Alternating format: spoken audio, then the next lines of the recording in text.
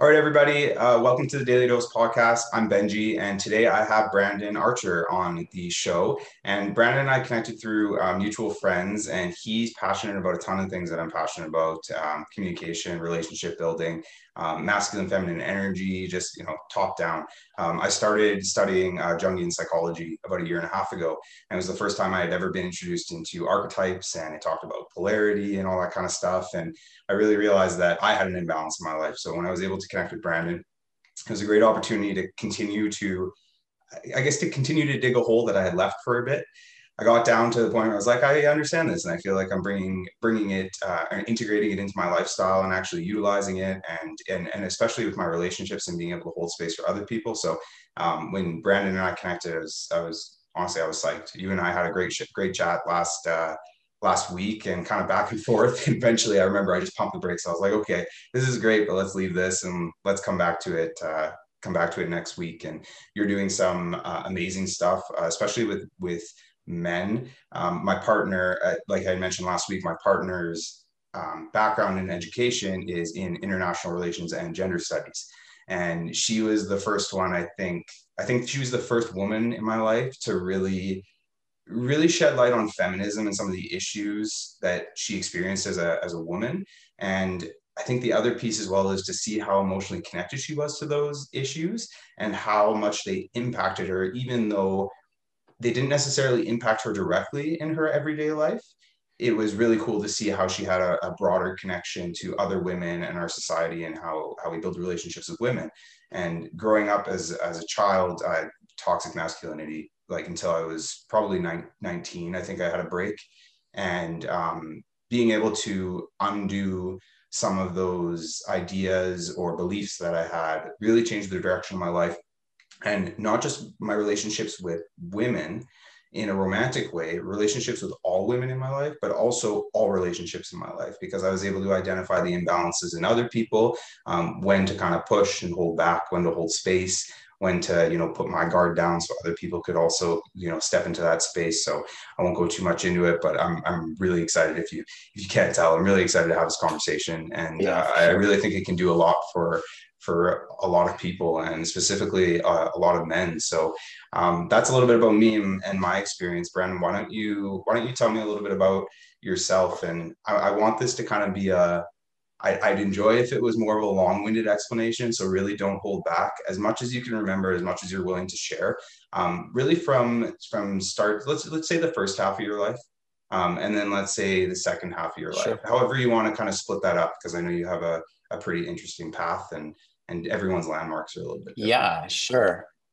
My path has been really interesting. I grew up in a household that was fourth generation Jehovah's Witness. So, um, simply put, that is a cult.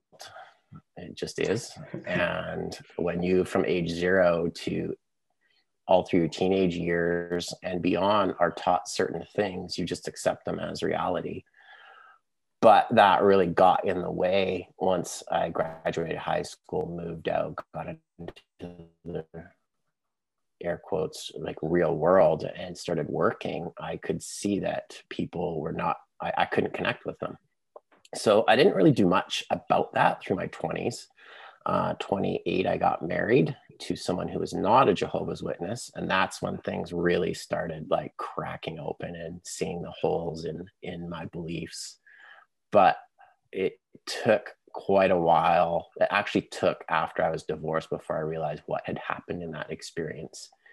Meaning, she was bringing a lens and a belief system that didn't match mine, and going like, what the heck, Brandon? Like, what is going on? And when you are basically programmed a certain way, you don't know any different. But it really definitely got me frustrated. So I was divorced when I was 35. So that's kind of the first half. I had kids in there, which was amazing. They're now late teens. But that really, on my journey as a man, was the first half of like stumbling a little bit, stumbling through life and going, oh, I have all this programming that I didn't know I had, but I didn't realize that until probably about age 35. And then I started digging into like, I'm not really happy with how I can't connect with people. Like I just didn't like it. So I'd always, you know how those Facebook memories come up and stuff from like a decade ago. I was like posting inspirational stuff, like, but I had no clue what it actually meant. But I was curious, like I wanted to know more. So age about 35, divorced, going, oh, okay, well, I'm kind of at ground zero again. And just kept pushing forward in life, you know, got a new job, moved to a new town. And I had a pretty scary incident. I just woke up in the hospital one day with no memory of how I got there. And what had happened is there was some kind of accident on my bike. Like I said, I actually don't remember what happened. So severe head trauma, concussion, and I couldn't speak properly. I couldn't see properly. And I was pretty worried. I was like, uh-oh, I may not be able to take care of myself. And the world slowed down. Nothing mattered. It was like a pause. Mm-hmm. Any stresses that I had just went away. And that was my first glimpse into actually being present, like actually present instead of in my head, thinking about the past and worried about the future. That was a big moment for me. All I did was spend time with my kids. I did end up recovering. But what I did when I recovered is I just went back into the same patterns I was doing before, you know, get back to work, start stressing out, and just didn't feel great. During that time, I had been dating, but I didn't have the emotional ability to go very deep. For now, I can dissect why. I was pretty traumatized from my marriage. At the time, I had no idea. But a few years went by, I'm still stressed out. And when I'm 46 now, when I was 41, I actually had a heart attack while I was riding my bike. I'm an elite amateur athlete. I was training, super fittest of my life actually at age 41. It was amazing because I was divorced and single. What else am I going to do except ride my bike? And that was the big pivot. That was the huge pivot. To me, that was the universe saying, hey, Brandon, you ignored me with the head trauma. So I gotta poke you a little harder. I'm going to give you a heart attack this time. Mm-hmm. And why I say that is the cardiologist, I had a full green light within 3-4 months. I was racing my bike again. Medically, they have no actual explanation why I had a heart attack. But I asked him, I'm like, can stress cause heart attacks? He's like, 100%, but we have no way to measure that. And I'm like, well, man, I know what I've felt for like the last decade in my body, and the stress and the worry. I was like, that's gotta be what happened. So he didn't disagree with me on that. So I moved forward and I just started looking at life differently and myself and how I handled things, and realized I had a lot of work to do. I had a lot of work to do on myself and how to figure out how to manage stress. That was my first motivation, is I have to manage stress better. Mm-hmm. And I don't want to do things in life that I don't want to do anymore. Like, why am I doing things that make me unhappy? So I just stopped. And at that point, I'd been in the restaurant industry basically my whole career up to that point. And I was done with it. I didn't want to do it anymore. And I had started 2 years before my heart attack, a youth cycling program in Kelowna with Axel Merckx, who was a Tour de France rider, Olympic medalist. And I really liked it. So I said, I'm going to be a cycling coach. Like, that's it. I'm going to figure it out. It's not a job that's on your local. It doesn't exist. Yeah, it doesn't exist. So I figured it out, and I did make an income for a few years on that. But at the same time, I also got involved in men's work because I had been working on myself the best I could. Shortly after my heart attack, I met a woman, And that relationship, she really started to point me in the right direction, giving me some resources. I had a mentor in my life that really helped me just get moving, asking different questions than I was used to. And because I had really been searching kind of my whole life for like, okay, I was given these paradigms that I don't really like, but I have no idea what to do, no idea how to get out of that mindset or that way of thinking. And the mentor and that relationship really started things moving. And then I found men's work, and men's work to me at the time was a men's group. And it just changed everything like so quickly. And that is, after a year of doing that, I went to, that was an online group that I had joined. And after a year of doing that, I had gone to a live event, a weekend where men got together, talked about things men don't talk about day-to-day life for the most part. Every man there wanted to change their life in some way or change themselves. And that's powerful when you get 20 men on that same path or that same mindset that they want something better. And after we left that, I realized this is what I'm supposed to do for society. I'm supposed to help more men. Yeah. And I just knew that. I knew my combination of life events, my combination of skills that I had acquired of training staff in restaurants and coaching and cycling and all the things. It was just a perfect storm of, wow, I have something to offer. And I knew that guy at age 34, 35, that was me, is most men just being like, what in the hell am I actually doing? What am I actually doing? I'm just going through the motions. I'm literally going through the motions. I actually call it the life escalator. I have a TED talk prepared for this, but I'll quickly tell you, because you said I could go on long, so I'm going to. So life escalator, we're a teenager, we graduate high school, we might go to college or university, we get the job, we get the wife, we buy the house, the cool cars, we have the kids. And then what happens? Then we're like going, what just happened? I just did everything society and my mom and dad told me to do, and I'm miserable. I'm freaking miserable. So the alternative, and the universe, if you want to call it that, gave me two opportunities. One with the head trauma. It's like, hey, Brandon, get off the escalator. There's something else. And the way I look at it, or the way I like to explain it, it's like a path through the woods. It's not a straight line. It's meandering through the woods. The sunlight is shining through the trees. And I actually got on that path for a little bit after the head trauma. But then I'm like, but I'm supposed to be on the escalator. I went and got back on the escalator.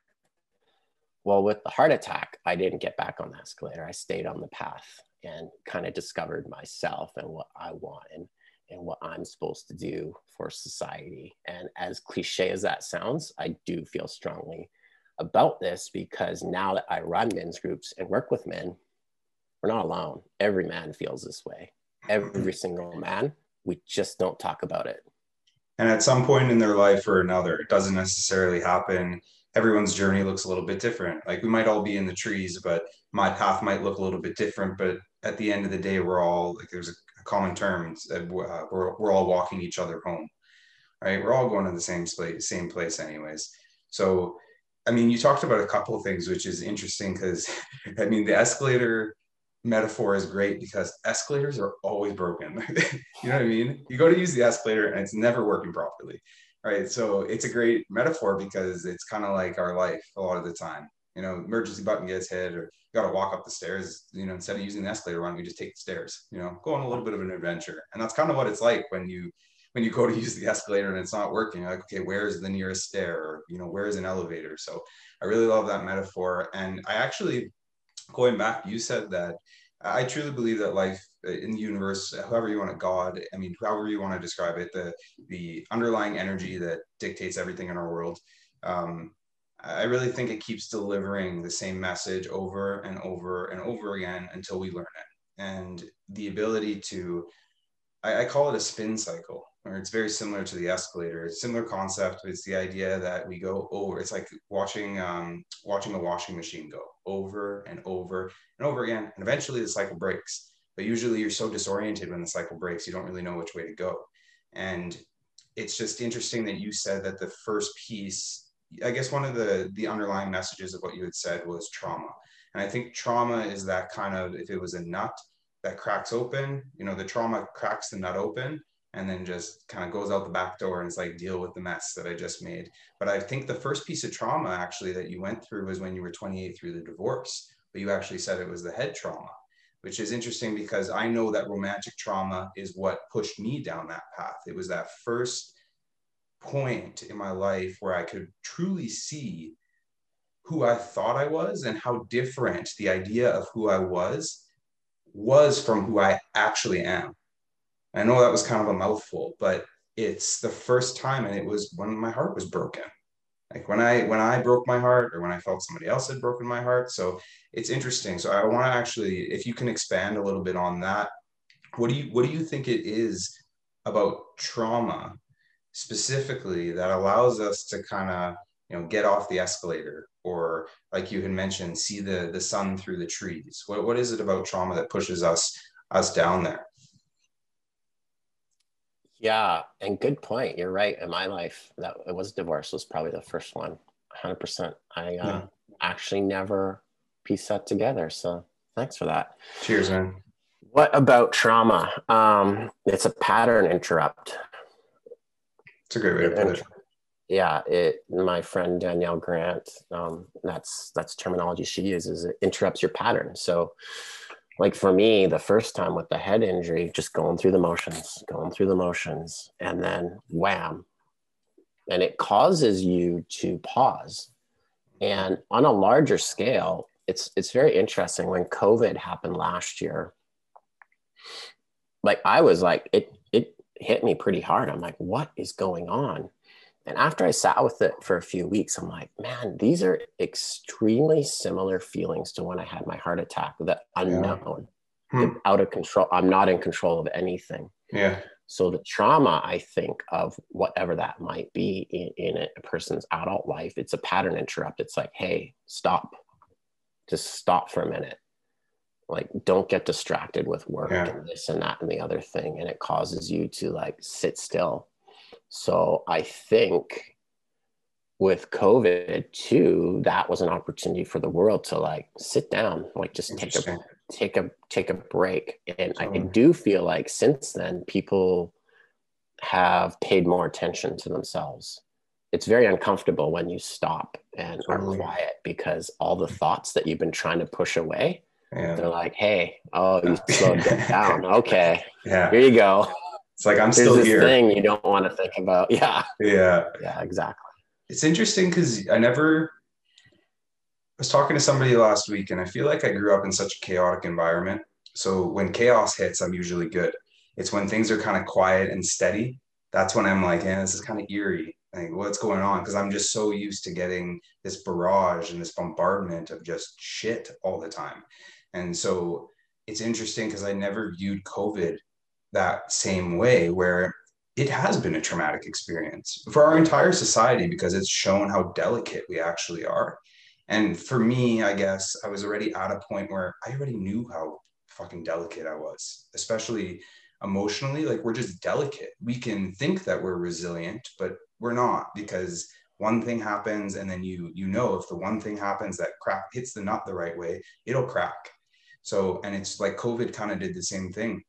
So I've never really thought this past year about that, but you're totally right, because it's that same traumatic experience that, like you said, everybody quiets down. They don't need to wake up and go to work every day. They can kind of, putz around in the morning at home, and they don't have to, you can just kind of mosey on into their office and sit down they're at work in like 30 seconds if they really want to. So it's a really interesting way of putting it. I want to, so let's kind of go down that way a little bit. You talked a little bit about discomfort and comfortability, and then what happens is we revert to comfort, especially when things are uncertain and they're new, or like I said, uncomfortable. So what is it when you kind of got into that uncomfortable time? I guess it was when you had the head trauma at 35.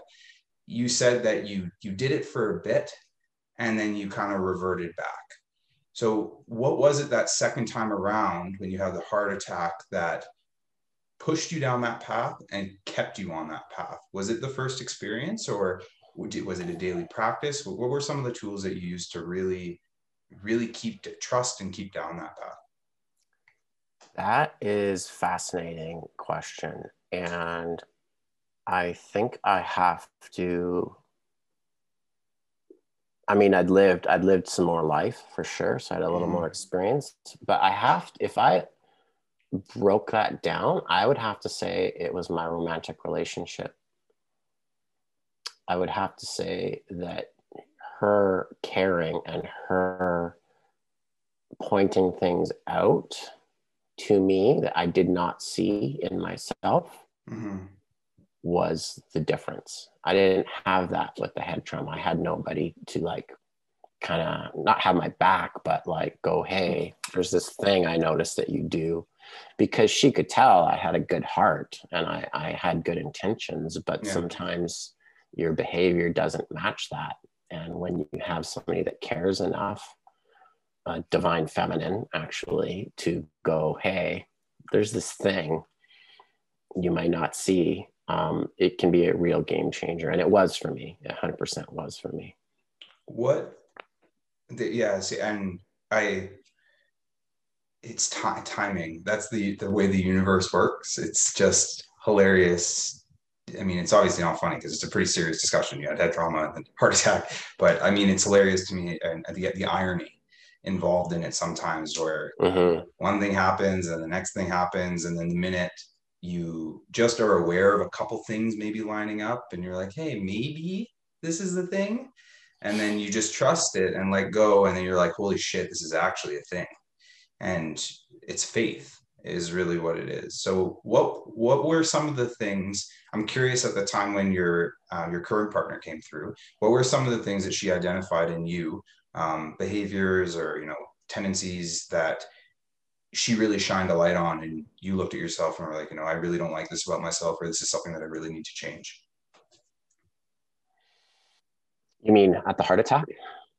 Well, you were saying, I guess it would be when your partner came in when you were 35 after the head trauma, or was it? No, with the heart attack. With the heart attack, that was the big. She definitely played a massive part in me going deeper and looking at things. And where it started, I never actually pulled it apart this way, is my communication sucked, which is why I'm so passionate about helping men now, because it's a problem and we don't know how to do it. We don't know how to do it very well with women. I was at work, I was really good. Like, I was an awesome communicator. So I'm like, what are you talking about? I know what I'm doing. Yeah. But I did listen to her, and she got me down a path of questioning it, because I knew she cared. I knew she wasn't saying it out of spite. I knew she wasn't saying I was a bad person because I couldn't communicate with her very well.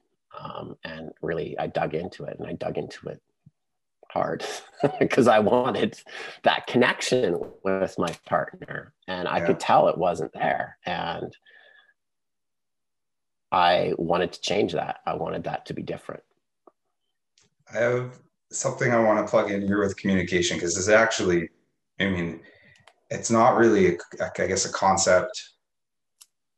It's not really a concept I've ever shared before. I mean, I've talked about it to some people, but I guess it's different when you feel like you have somebody across from you who would, I guess, truly understand the concept of it. Because communication it's a learned skill. It's one of those things that can be learned. Maybe you can't really change too much how our voices sound, right? Which is part of communication, but we could totally change the words that we use, the way we inflect certain words, how vulnerable we are, all that kind of stuff. And communication for me has always been, there's three pieces to communication.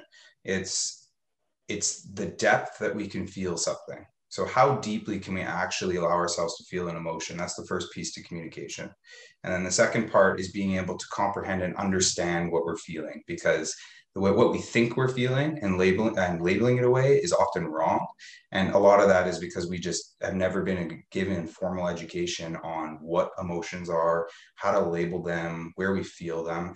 And then the third piece is actually being able to communicate how deeply we felt something and our ability to understand it and actually verbalize it and share it with somebody else. And it's really interesting that you bring up the communication, because that's not something that's taught. Luckily, if you fall under parents who are good at it, the child is automatically going to be good at it. But no, we're not, especially as men, we're not given that opportunity.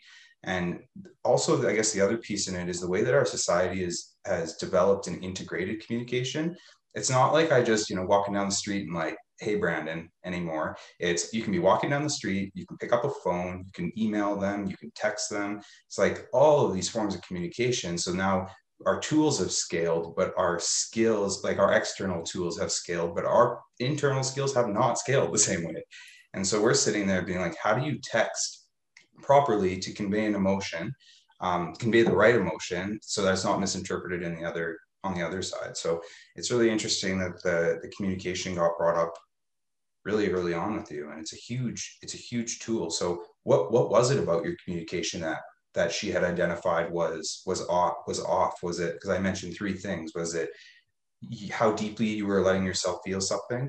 Was it your ability to understand the emotion, or was it the actual communication of it? All of the above. All of them. Yeah.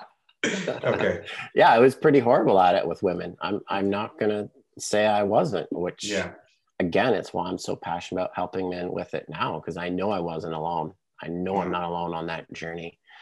One thing I would like to add, though, is I believe you can change your voice and your tone, because you talked about emotion, and you're bang on.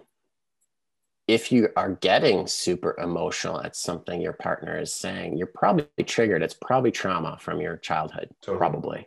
Yeah. And it doesn't, if you don't have the education, like you said, around what that is and why it's happening, like we're not given those tools. We have no clue. I'm just angry. Yeah, but why are you angry?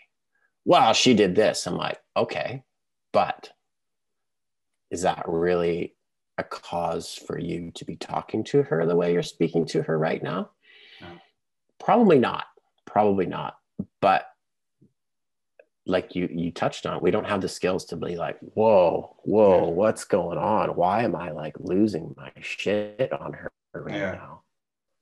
And it's so funny. And that is like gold. It's gold. Once you go down that path and start developing those skills, it's a skill set you use for life. And I said before, at work, and many men get really far on decent communication skills at work. It is not the same thing. Thing.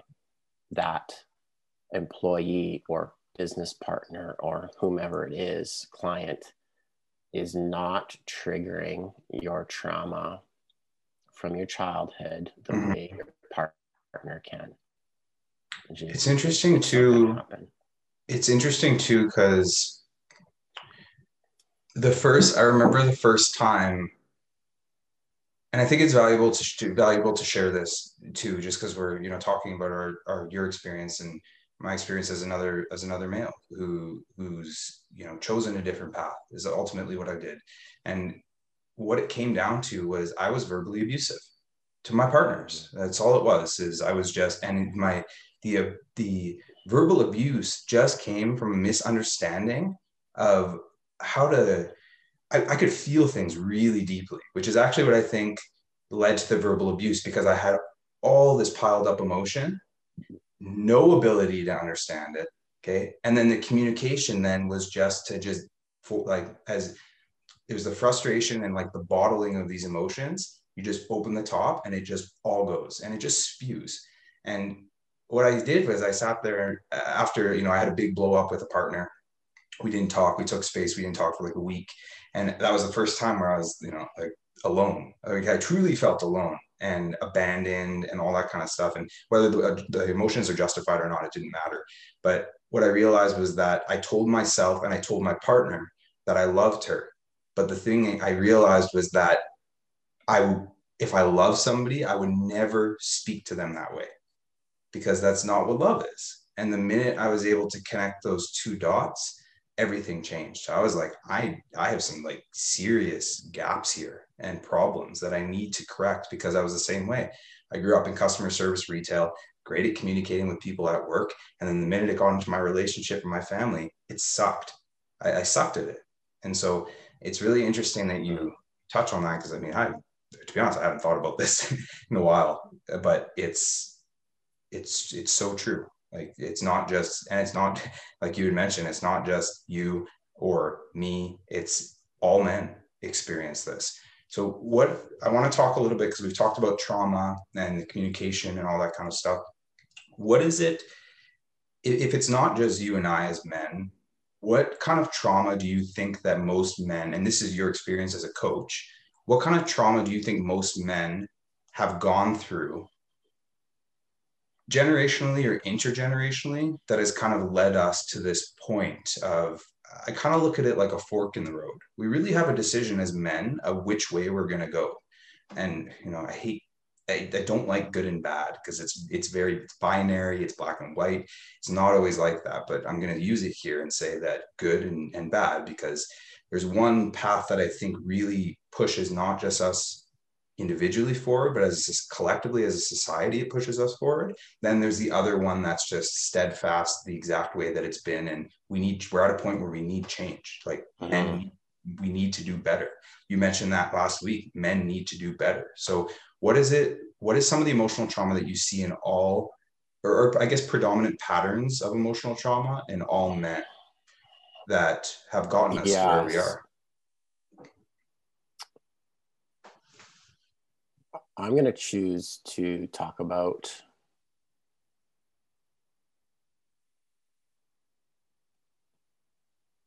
everything. It sounds cliche, but it's truth. Everything comes from our childhood. It does. Yeah. And it's not blaming our parents. It's not blaming their grandparents. It's everybody's done the best they can. I think we're at a point in society where we have access to so much more information. This is the generation, this is the time when men do need to do better, because we now know what's going on. My dad didn't know what he was doing. He was doing the best he could. He couldn't go on Google and go, how do I communicate with my wife better? We can now. Yeah. And the trauma and it actually showed up a bit in your verbal abuse, is as children, and this goes for men and women, it's just not just men specifically, but this is how it manifests a lot with men, is that when we are children, we are doing our very best to express ourselves or higher selves. But often what happens is we are told to be quiet. We are told, no, don't think that way, think this way. Yeah. So even in your experience of the verbal abuse, subconsciously, you're trying to control her. Yeah. And that's how, so we are a little version of ourselves that we carry in our subconscious, 10-year-old, 8-year-old, whatever it might be.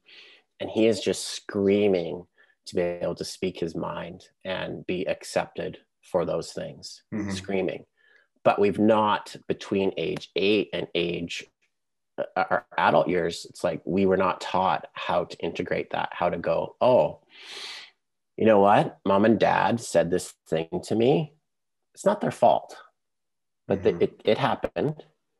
And it caused this scar, this emotional scar, this trauma, this, the primal brain records it. Yeah. So that now, as age 35 or whatever age we might be, and our partner says something similar to what 8-year-old version of us heard, our primal brain takes over. It's like, alert, alert, alert. Yeah. Fight, flight, or freeze. It cannot tell the difference between a tiger behind the tree, and your partner saying something. It thinks it's the exact same thing. So how it responds is it lashes out. Yeah. So I'm going to try to control her so that I don't get hurt. It's really interesting because that's a physiological thing, like you had mentioned, and most people don't pick up on that. We were talking about chronic pain last night. That was something that had come up because chronic pain. I work with a lot of clients physically, and one of them is with pain management. And one of the things with chronic pain is it's just a sensory signal that says there's something going on here. It goes to brain interprets it as pain, then says, okay, to deal with pain, I'm going to do, X, Y, Z. There's a bunch of different things that it usually does. Usually you move positions or something like that. But what we don't realize is that neurons that fire together wire together. And the issue is once that path is made, it's not able to decipher pain, different types of pain. It's just pain. And it's the same way that you're talking about it too, where it can't decipher between the tiger or the dog. Do you know what I mean? It just knows that both of these things are fight or flight or freeze and deal with it, sort of thing. So, and the emotional trauma as a child as well. I mean, as you were saying it, I was getting chills because you're totally right. Where I find one of the reasons that I enjoy, you talked about verbalizing it. One of the reasons that I enjoy verbalizing stuff is because I do feel like that, 8-year-old me wants to express himself and, share and teach. And I just found a way to channel it in a way that is valuable, not just for me, but also valuable for other people. And what I realized is it's, like you said, there's me shining light on things for you and you doing it for me. And that mutually beneficial relationship allows me to heal parts that I haven't shined light on in a while and you to heal parts. And it just happens from verbalizing it. So I really appreciate you sharing that because it's bang on. It is. And it is cliche to say that it goes back to our childhood. And I think the other piece as well is I spent a long time blaming my parents, and which was funny because blame turned to anger turned to resentment. And then I just got to a point and I was like, where is this going to take me? Like, this isn't going to help me at all. This is only going to slow me down. And it got down to the point, like you had mentioned, the saving grace in it was you don't know what you don't know. So I'm angry and mad and resenting them for things that they didn't know. And also to not have the same resources. We're extremely fortunate to have the tools and the resources at our fingertips that we do. It allows us to just scale and grow exponentially. It's not this short linear growth anymore. It's like you find the right piece of information and you take off. And the best part is when you take off, you don't really come back down. And it's everything that you said really rings true. So let's talk a little bit about, I do want to talk a little bit about masculine and feminine energy, because we've talked a little bit about the masculine and the trauma that's involved with it. So what I've come to realize, and if I didn't pick up, is actually funny because I think the first book that I ever read that talked about masculine and feminine energy and archetypes was actually about dreams. It's called The Man and His Symbols. It's by Carl Jung, and I picked it up because I was having just wacky dreams, crazy dreams. And I was like, there's got to be some truth to this. And of course, go to Google and start searching, like, what does this dream mean? What does this dream mean? And then, especially because I was having weird dreams, not sexual dreams, but dreams around masculine and feminine archetypes. They weren't even people all the time, but I could just get the vibe that, this is a woman, or, this is a man, or, something in between. And I picked up this book and it talked about masculine and feminine energy and the polarity involved with it. So we talked a little bit about, I guess, let's talk about toxic masculinity, because I think that's like the flair term right now. And I was listening to a chat that you had, and you said that when we hear toxic masculinity, we don't hear masculinity, we hear toxic, I think is how you phrased it. And it's so true. So why don't we start by talking about masculinity and femininity, and then talk about the toxic versions of each. Yeah. Where to start? So I gave a talk a while ago and when pre-COVID, and I left a notepad and a pen on all the participants' chairs. And I asked them to write down traits that they thought were masculine and then traits that they thought were feminine. No direction for me other than that. Then after giving them some time, we reviewed it as a group and said, now, which of those are gender specific? And light bulbs in the whole room. It's not gender specific. So why do we label it masculine or feminine? Mm-hmm. I think that's a super important thing to understand, is that when we talk about masculine, feminine energies and traits, it's in both males and females. It just is. And why do we call it that? I don't know. Because society, however many thousands of years of society has said that's a masculine trait and this is a feminine trait. Is that going to change? Maybe one day, but for present day, it just makes sense to everyone. It just makes sense. Like you say these things are like, oh yeah. Or if it's a woman saying they want their man to be more masculine, they name off the traits. They're like, they would fall under the masculine column. Mm-hmm. So that for me was pretty interesting discovery, because you just don't think about those things. You don't ever think about that. You're like, oh, you're a man, you're a woman. Pink jobs and blue jobs, right? Yeah. Past that, how much thought do we give it until you hear masculinity and then, oh, toxic masculinity. Masculinity is toxic. Like, actually, no, it's not. Yeah. It's not at all. There are unhealthy masculine traits that have been labeled toxic. The very, never talked about unhealthy feminine traits. Oh, there's toxic feminine traits too. Mm-hmm. So I got questioned just a couple of weeks ago. Mm-hmm. This gentleman, he was a little bit older. He's like, well, toxic masculinity, it's only 3 years old. And I'm like, no, it's not. So I actually researched it a little bit and it came up. It actually looks like it came to the forefront in the 80s as a response to feminism. Interesting. And it was developed by the mythopoetic men's movement of trying to get men to be better men. And it was a term that was used to show how masculinity had become, or there had been more toxic masculine traits pushed forward as this is how you're supposed to act as a man. Mm-hmm. So I found that super interesting that men actually created this term, not women. Interesting. Yes. Super interesting. Yeah, so, I didn't either till recently. Why don't we, so let's double back to one of the first things that you said. And it was that we use these terms, because this was a discussion that I had with my partner last week. And she was, she made a great point. She said, if they are generic traits of people, why do we tie them to sex and gender, right?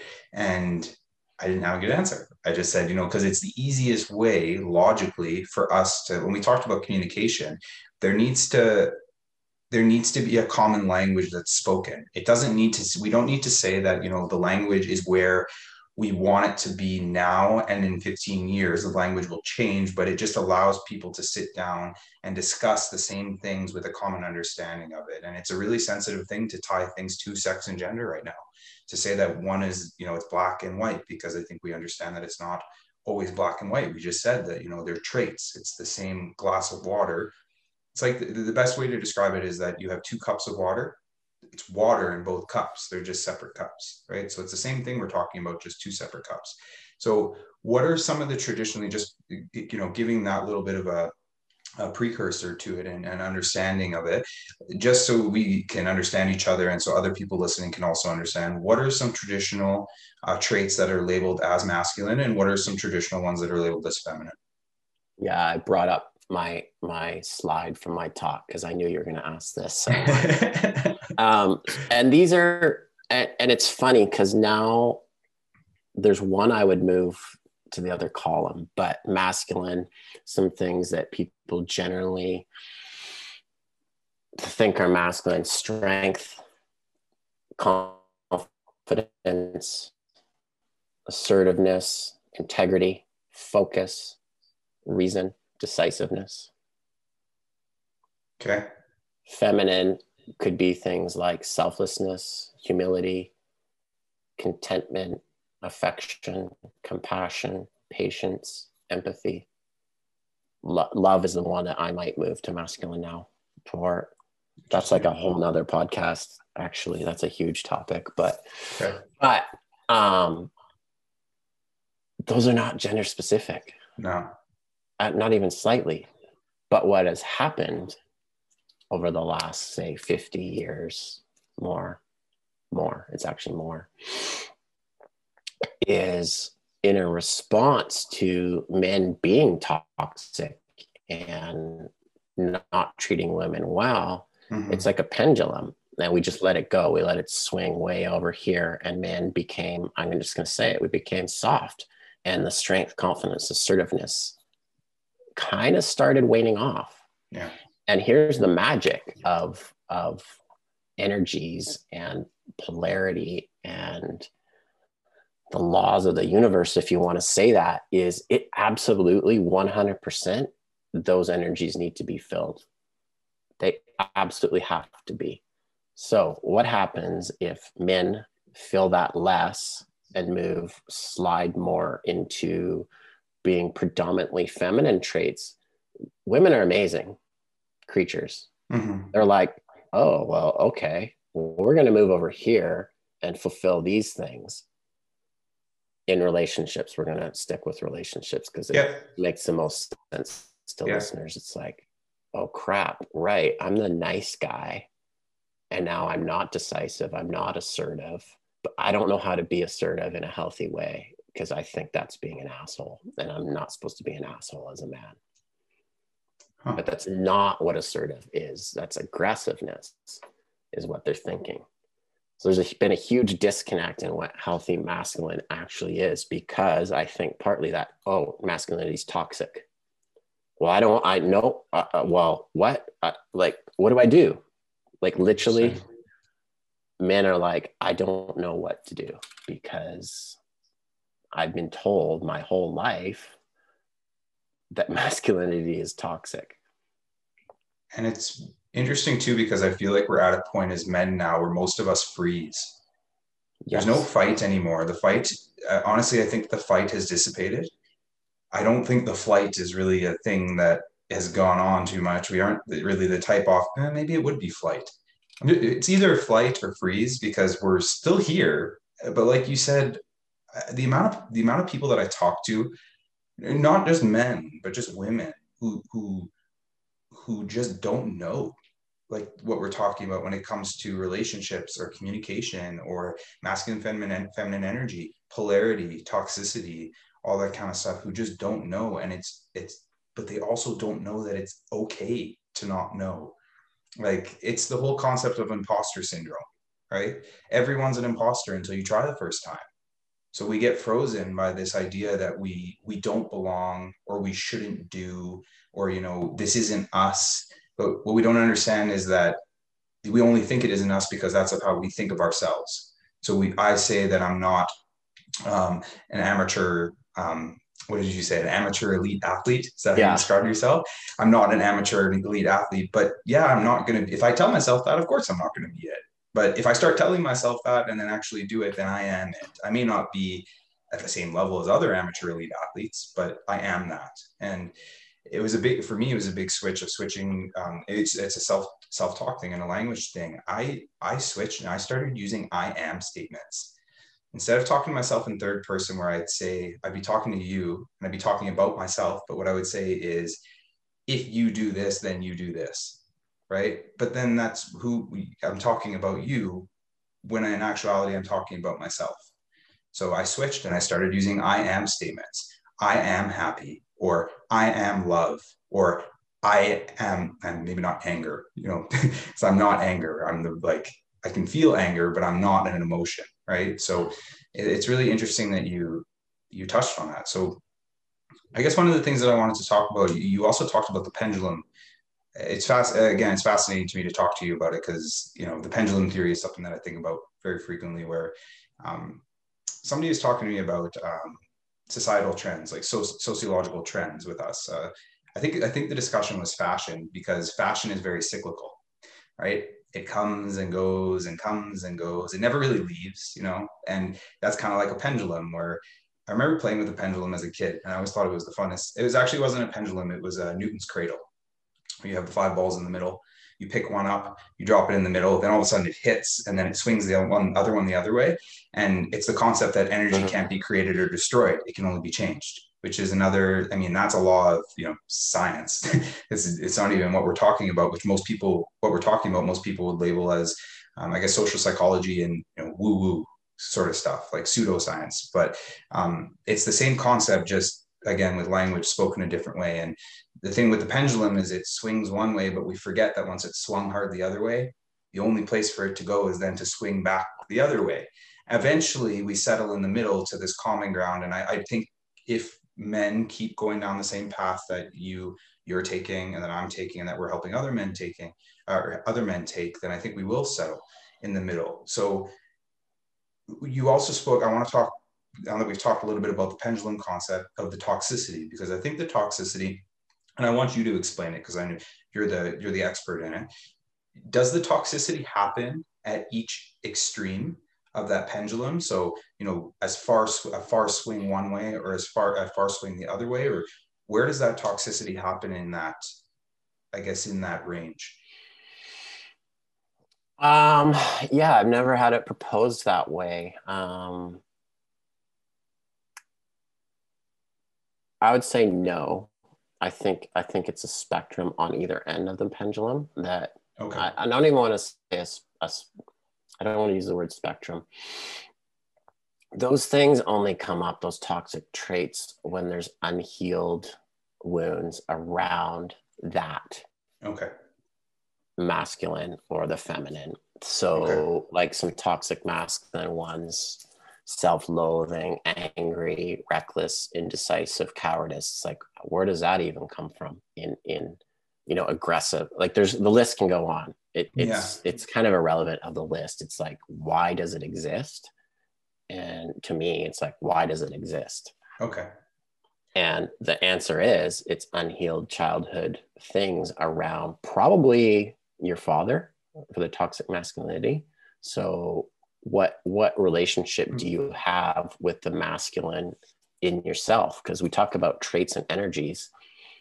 As a man, I have feminine traits and masculine traits. I just do. Yeah. And I've worked damn hard on I have a feeling you probably as you talked about how you feel so much. Feminine traits probably just showed up for you easily. The masculine ones for me were hard because I didn't know how to develop them. My dad didn't model them at all. So I'm like, what the heck do I do? Like, Yeah. what do I do? I'm just going to be this nice guy and I'm going to please my partner. Well, that's actually not what she wants, number one. Mm-hmm. And it doesn't serve me to have this like burning fire. I can feel it. I know every man can feel it. And if they tell me they can't, they're full of shit. It is there somewhere hiding. They want to stand up. They want to speak their mind. They want to like say the thing. They want to be assertive. They want to look that other man in the eye and tell him what he thinks. But we're not taught how to access that without maybe it coming across as anger or Mm-hmm. as rude. If you are grounded and you have done the work on yourself, that masculine trait, the simple one of looking another man in the eye and telling him what you think, it's a game changer. And it's what every man wants to do. I know that for a fact. Yeah. And it can be done. It's there. It's in you. But who do you turn to figure out how to access that? It's Our dads would have taught us if they knew how. Yeah. and it's not their fault. It's so No, not their fault. no.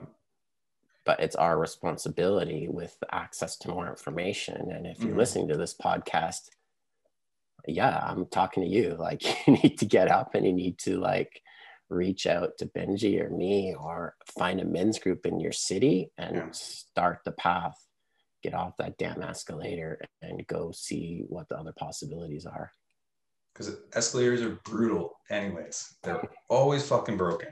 So it's like they never work properly. And it's interesting too, because, you know, we say, like you mentioned, everybody has masculine and feminine energy, and masculine traits and feminine traits for the way we propose them in this conversation, so we can get a mutual understanding. But what we also forget is that in order to be pregnant and give birth, you need both an egg and both a sperm.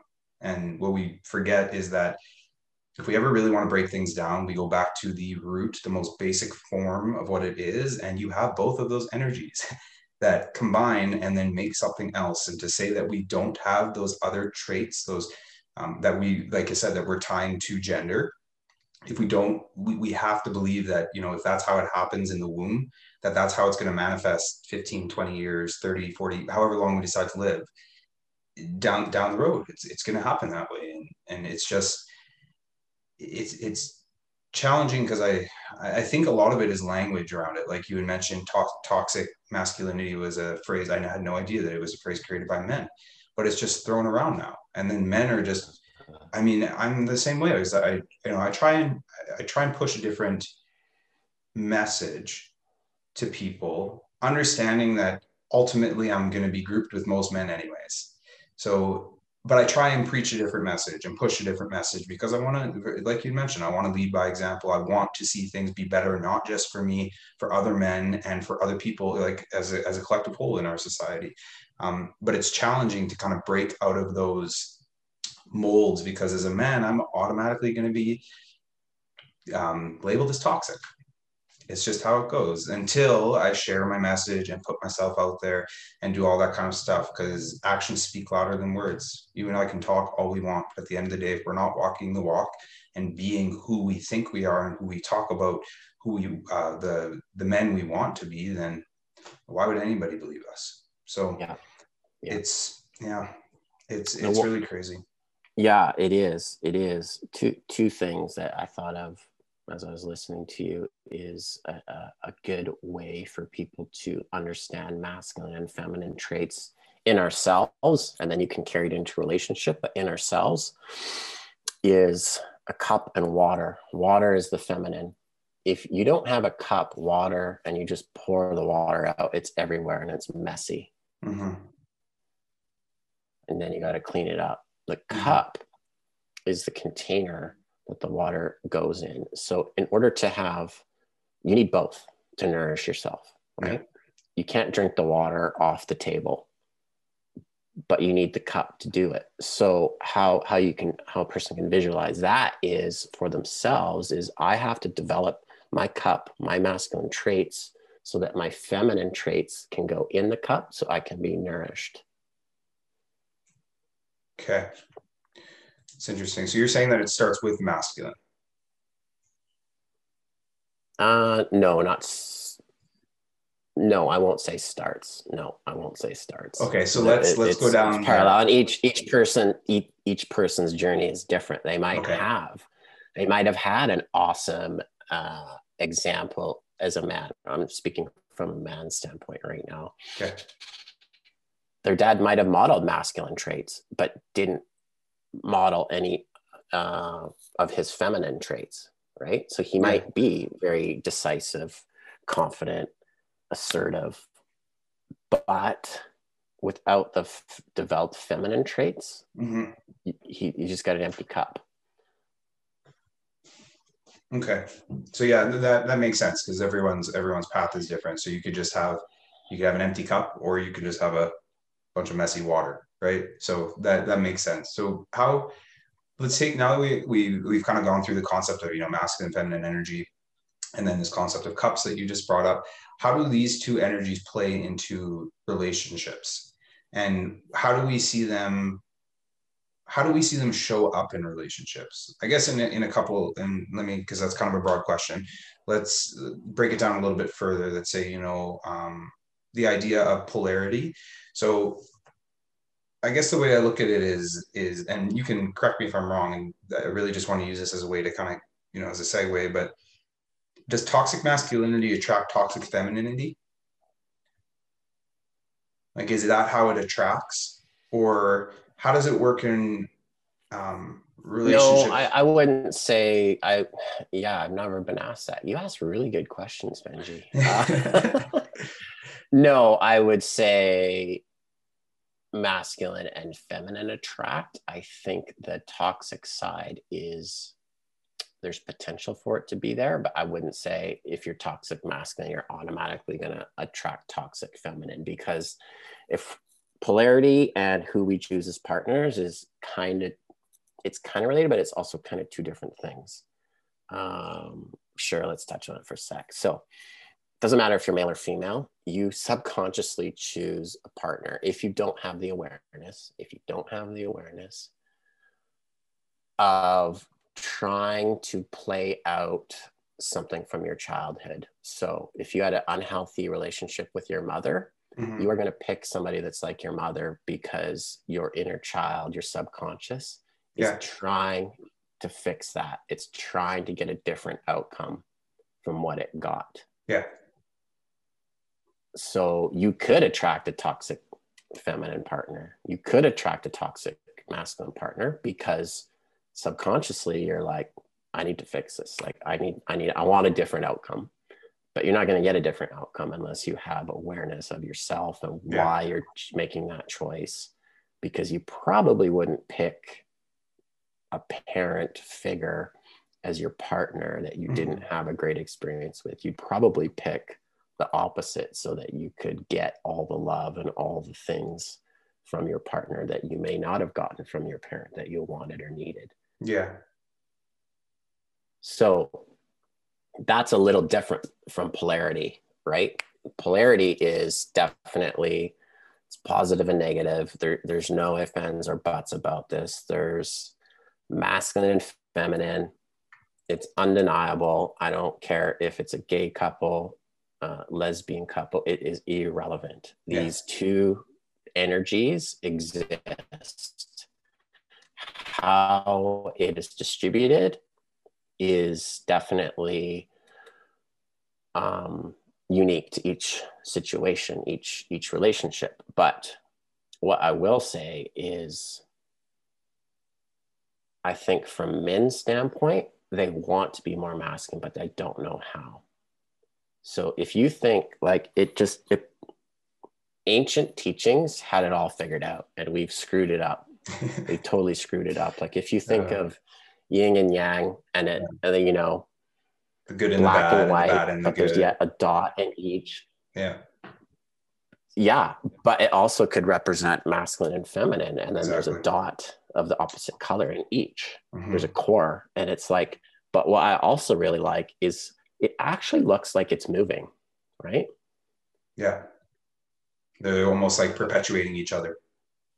Yes, exactly. So that's also probably another podcast, but the energies in a relationship. So women are empowered, and they should be. And I'm not saying powerful women are undesirable. That is exactly the opposite. But just as we talked about men and communicating at work, and those skills don't translate to at home, a powerful woman in a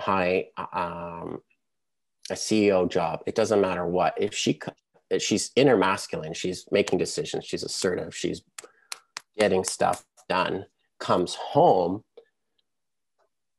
what does she display at home? Does she bring those masculine traits home? If so, her partner has probably more developed feminine traits, which is fine if that works for them. If she desires to be more in her feminine and kind of surrender and be more flowy and that's also great. But that's a different man at home, right? Yeah. He's going to be more masculine. So Mm-hmm. what happens, or what the trick is with relationships, powerful CEO woman comes home, expects her husband to be in his masculine, perhaps. I'm just creating a narrative for us. They're going to butt heads. They just are. Somebody needs to be in their feminine at home. Who's it going to be? Well, I don't know. Is the wife happy being in her masculine?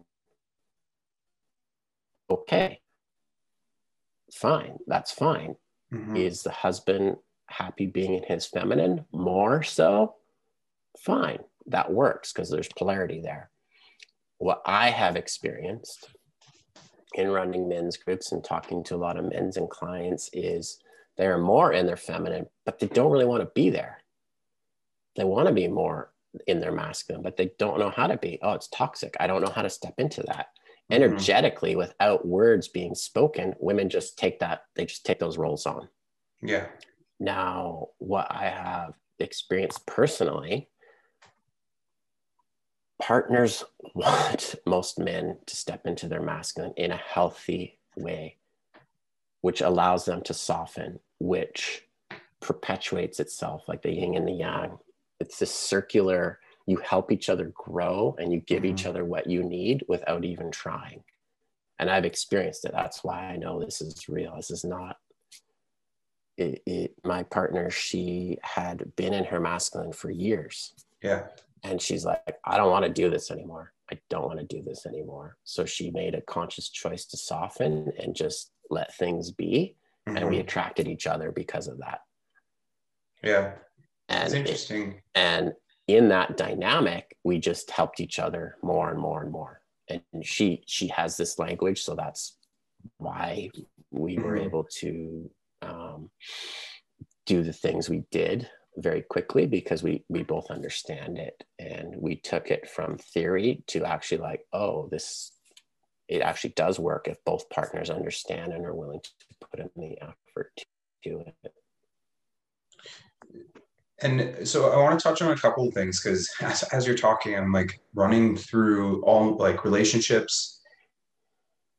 Okay, so what I find a lot of the time in relationships, not just experiences, is I find that the experiences that stick with me the most, obviously they can act negatively on me if I hold them too tight, or they cause me anxiety and stress and all that stuff. But the ones that hold me the closest, especially the experiences that I have with certain people in my life, I find if they stick with me, there's something intuitively inside that says, all right, there was something about this person or this situation that was different or interesting, or, there was a flag that went up. And I think it sticks with me until I'm able to process it. So as you're talking about it and, talking about these relationships, especially with women in my life, because I'm very fortunate to have a lot of healthy relationships with women in my life.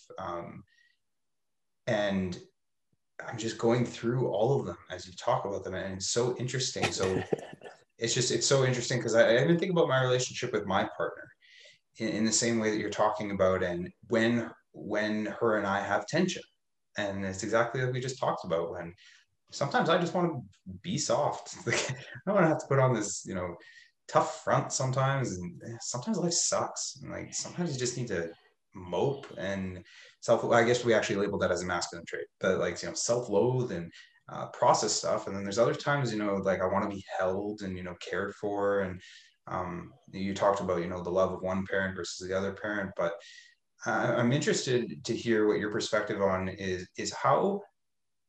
So let's use a narrative like you had suggested before. So I go to work, I'm in, a role where I need to be a leader. So a little bit more assertive, kind of, I guess, sorry, I'm taking a step back. I'm thinking, everybody leads differently. So I lead in a very kind of middle ground approach. Obviously there's times where, I need to be assertive and say, this is the way things need to go. And the other times when I'm like, what does everybody think? Like a little bit more open, a little bit more assertive.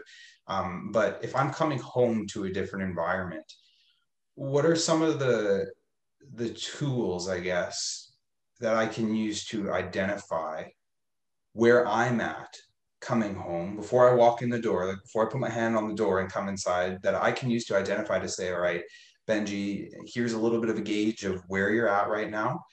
And then, so when I go into the house, I could also then receive and interpret where my partner's at, and then somehow come to this middle ground where it's this healthy, I think of like a plant growing or like a tree growing where the soil is healthy all the time. Obviously, not every day is going to be perfect, and some are going to be toxic. And I think everyone has that in any relationship in their life. But what are some of the things that I can do every time I come home from work before I get in the house to, I guess, a couple things, and maybe you should just talk about it. I'm just thinking of ideas, is gauge where I'm at, gauge where my partner's at, and then communally come together and say, I need this or I don't need this. Like, what are some tools?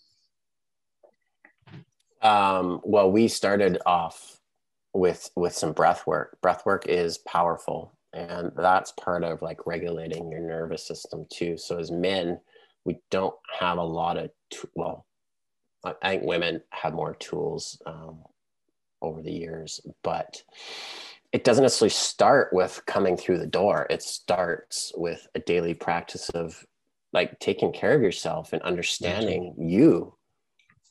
But I completely understand what you're saying about on the drive home, and you're making that switch. It's like, okay, that assertiveness, maybe we had a stressful day and I had to make some hard decisions and I had to reprimand a staff member, whatever it might be. That energy you bring with that may not be very well received when you get home and walk through the door. So what are the tools? I think the biggest tool is the breath work, because that bring yourself back to the breath. It like makes you reset, but it's not that simple. There has to be other components of work you do on yourself in order for that to be a really, truly effective. You could actually implement that like tomorrow, and it will definitely help a man show up different when he walks through the door. I guarantee you it will. But if you want to really go deeper and you want to really make that a consistent thing, there's other steps to that, because you said about gauging where she's at. That could be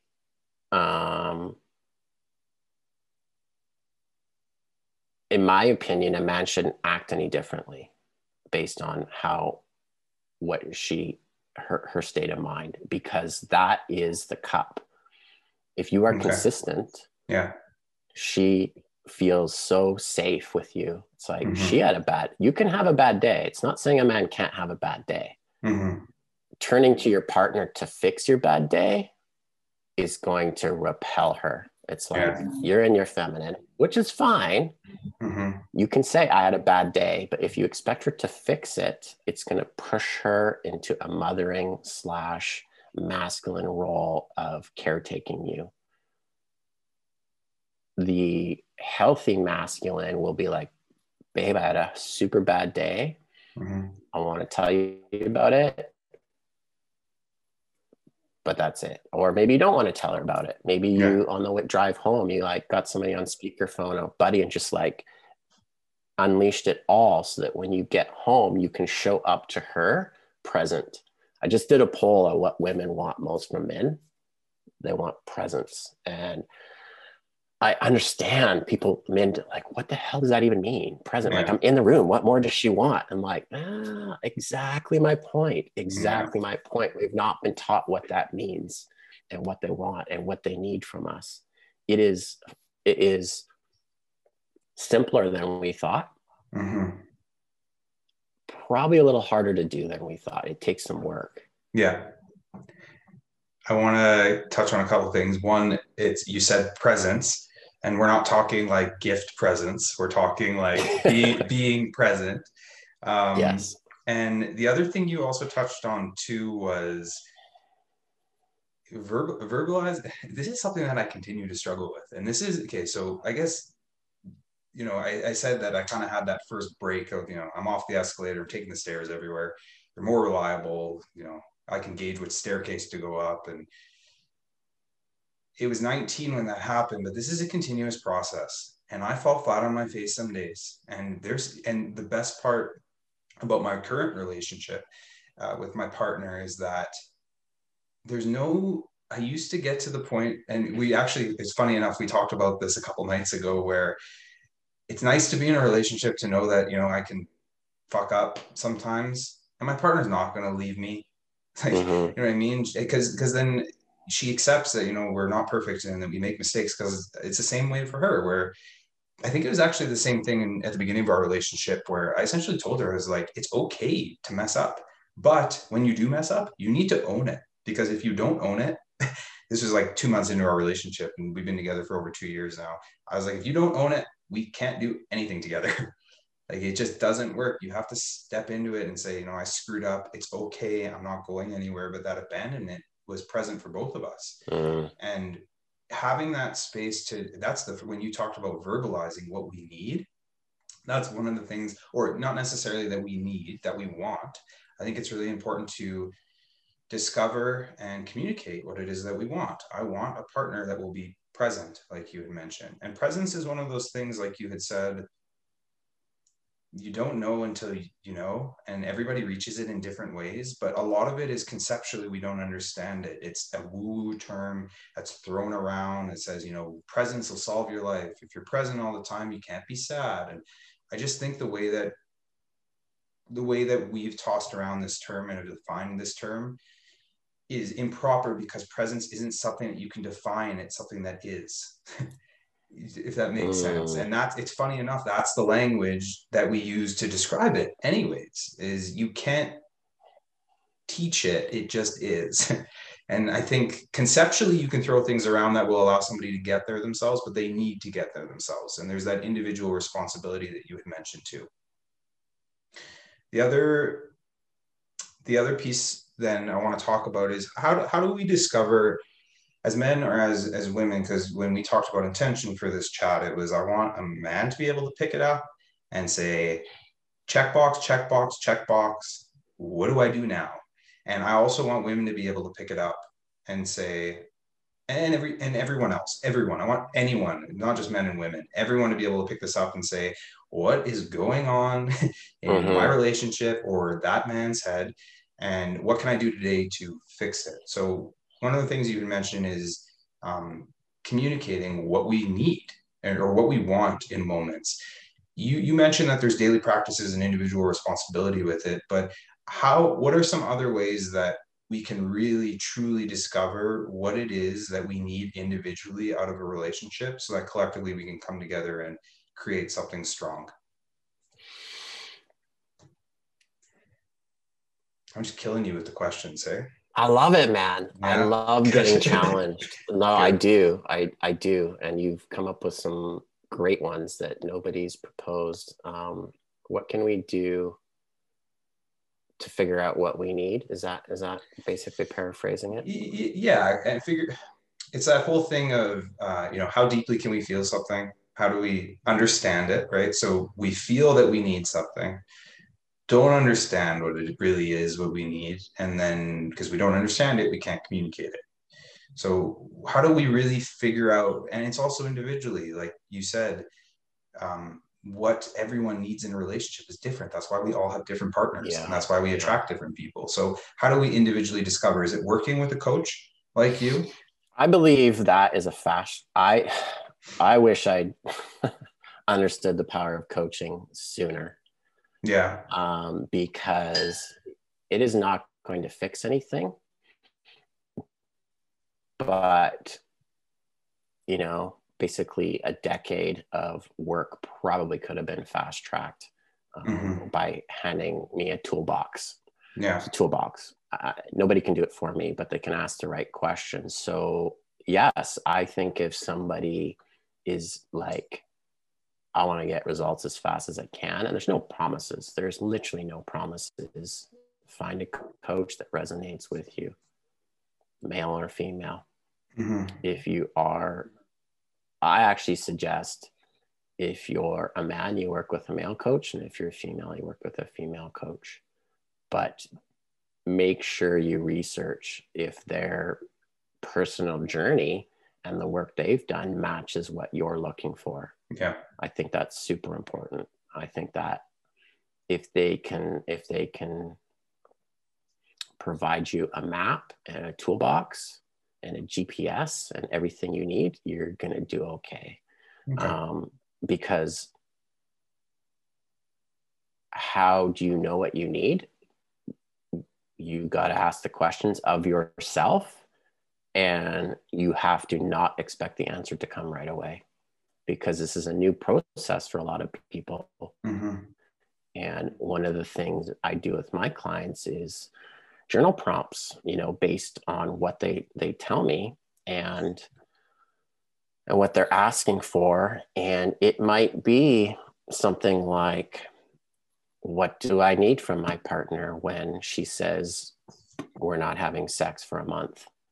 Because asking that question written form is talking to your subconscious. It's locked down, man. It is locked down for most people. We're on autopilot.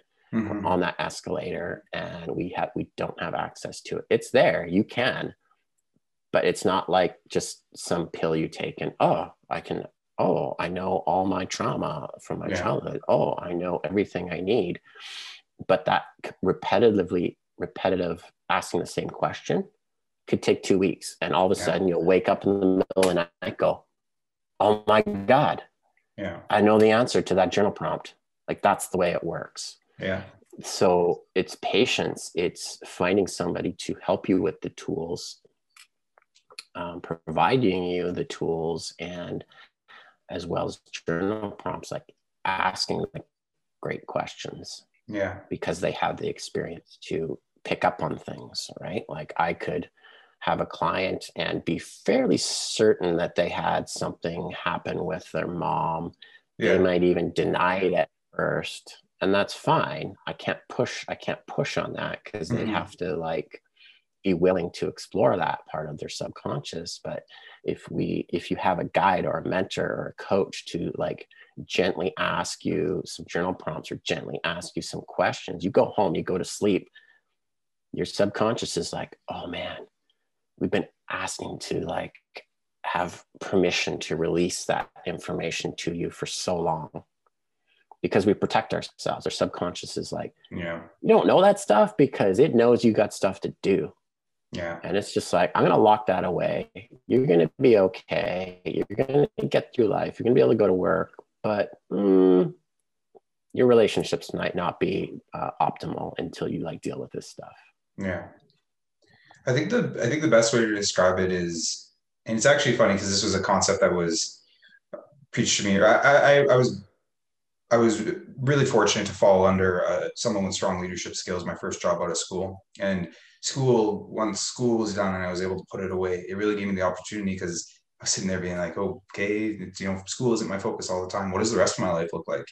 And I was really fortunate to fall under him. And he said with leadership a lot of the time, and interesting enough, it's followed me around everywhere, because it's not just in leadership, it's in our relationships too, is when you plant a seed, you don't see what you've planted until it starts to grow, but it doesn't mean it's not there. And that's what we miss a lot of the time, even in our relationships, where if somebody, or any relationships, not just romantic ones, if somebody doesn't hear you right away, the seed has been planted, because you can't run away from what was said once it's been said, and then it'll grow. So it's really true what you had said with patience, is that's half the battle. It's not, if for example, I'm 28, so I actually turned 29. So let's call myself 29, just so I can get to the point of accepting that I'm getting older. So so I'm 29. Okay. I've spent 29 years in this operating system. Okay. And then 29 breaks. And I'm like, okay, I need to change it. I'm not going to undo 29 years of living in 6 months. Okay. And then I'm going to be successful sometimes in 6 months, and then I'm going to fall flat on my face other times. And I think there's no quick fix. This is something that can be simple, but not easy, right? To say we want to communicate better, that's a simple message. That doesn't mean it's easy. And I think that's something in our society where we talk about convenience a lot.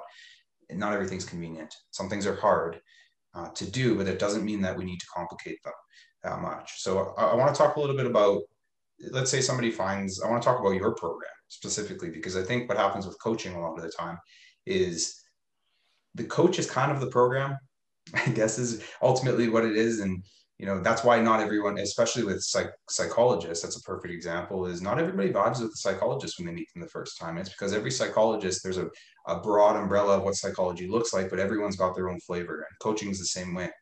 So what does your program look like, and what does your approach look like?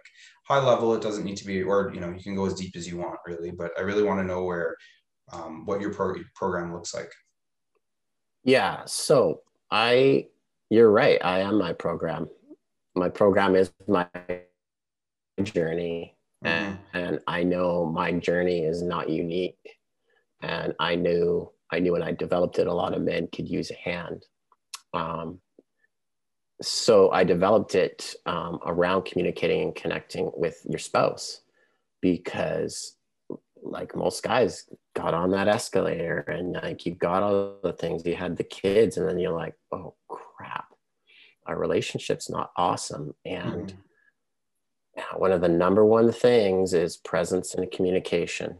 Presence is communication, actually. So when I did that poll recently, I'm like, to women, they're like, yeah, I know. I know what you want. And men, I hope you're paying attention, because it is, like you said, it's simple. But it takes patience, and it is fairly easy. You just have to do it and have patience. So I developed it's a 3-month course, because it takes that long to get the ball rolling.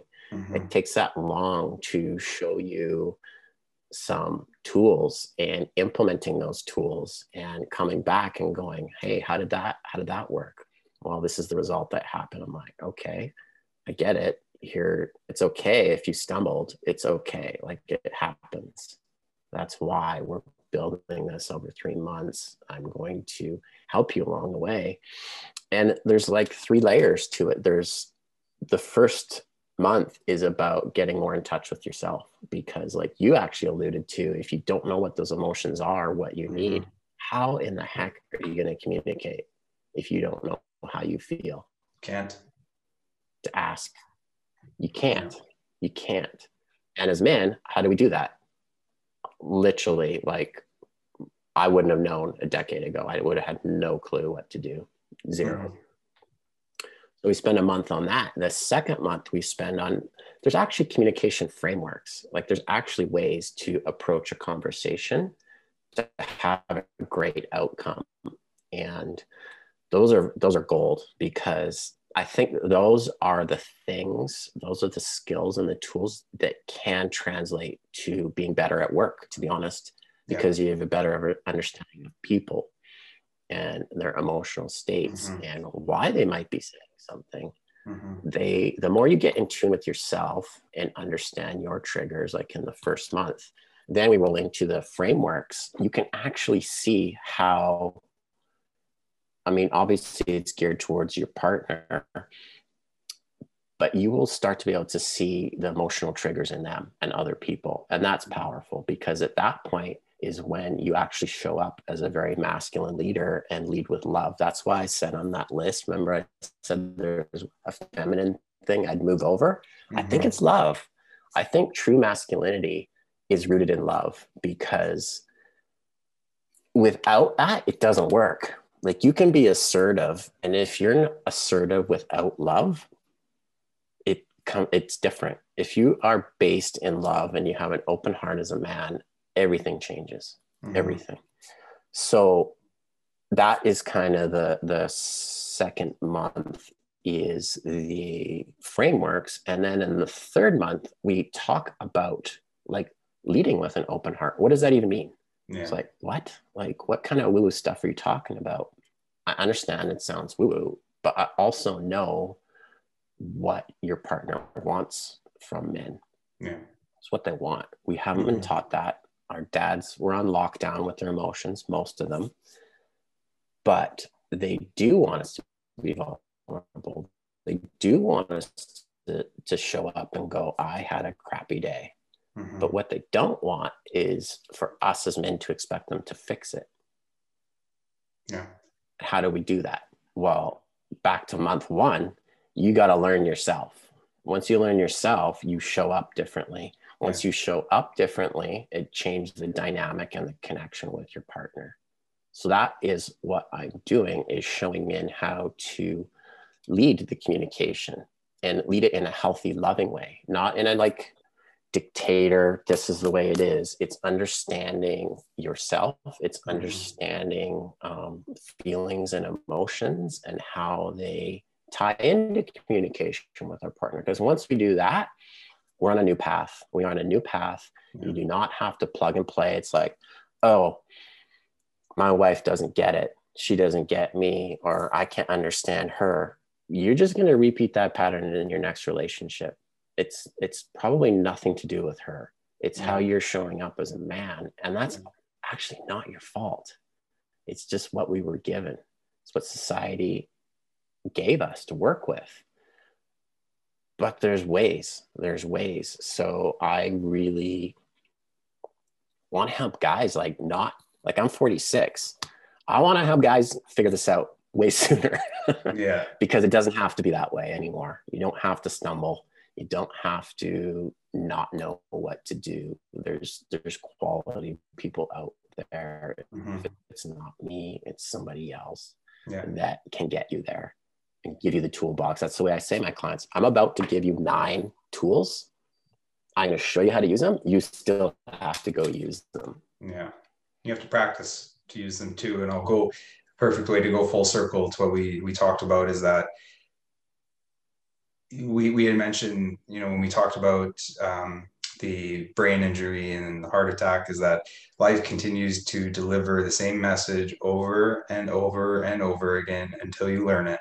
And like you said, if you don't learn it in one relationship, it will show up in the next one. And life will continue to deliver people in your life that are there. Their purpose is there is to show you these things in yourself, and it'll keep doing it. And it'll just happen over and over and over again. And just one more thing that I wanted to touch on was, and it sounds like you're kind of in that point and saying, love is here or love is there.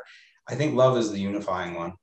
It's the one, and that's ancient wisdom. Like you said, this stuff is not new. We've forgotten it, and we've forgotten to practice it. And we've forgotten, once one generation learns it, to push it to the next generation. And that's all it is it's there. We've just forgotten it. And love is that unifying one together. It's the one that, it's that one that's always in the middle, that just pulls us together. Is that we want to be caring. We want to be selfless. We want to help. We want to take control sometimes to help somebody else. Taking control isn't just for me. It's also to make sure that if somebody else isn't as feeling, 100% or the strongest version of themselves, that I can step in and be assertive in that way. So I really appreciate you taking the time today, Brandon, and sharing all your knowledge and your wisdom.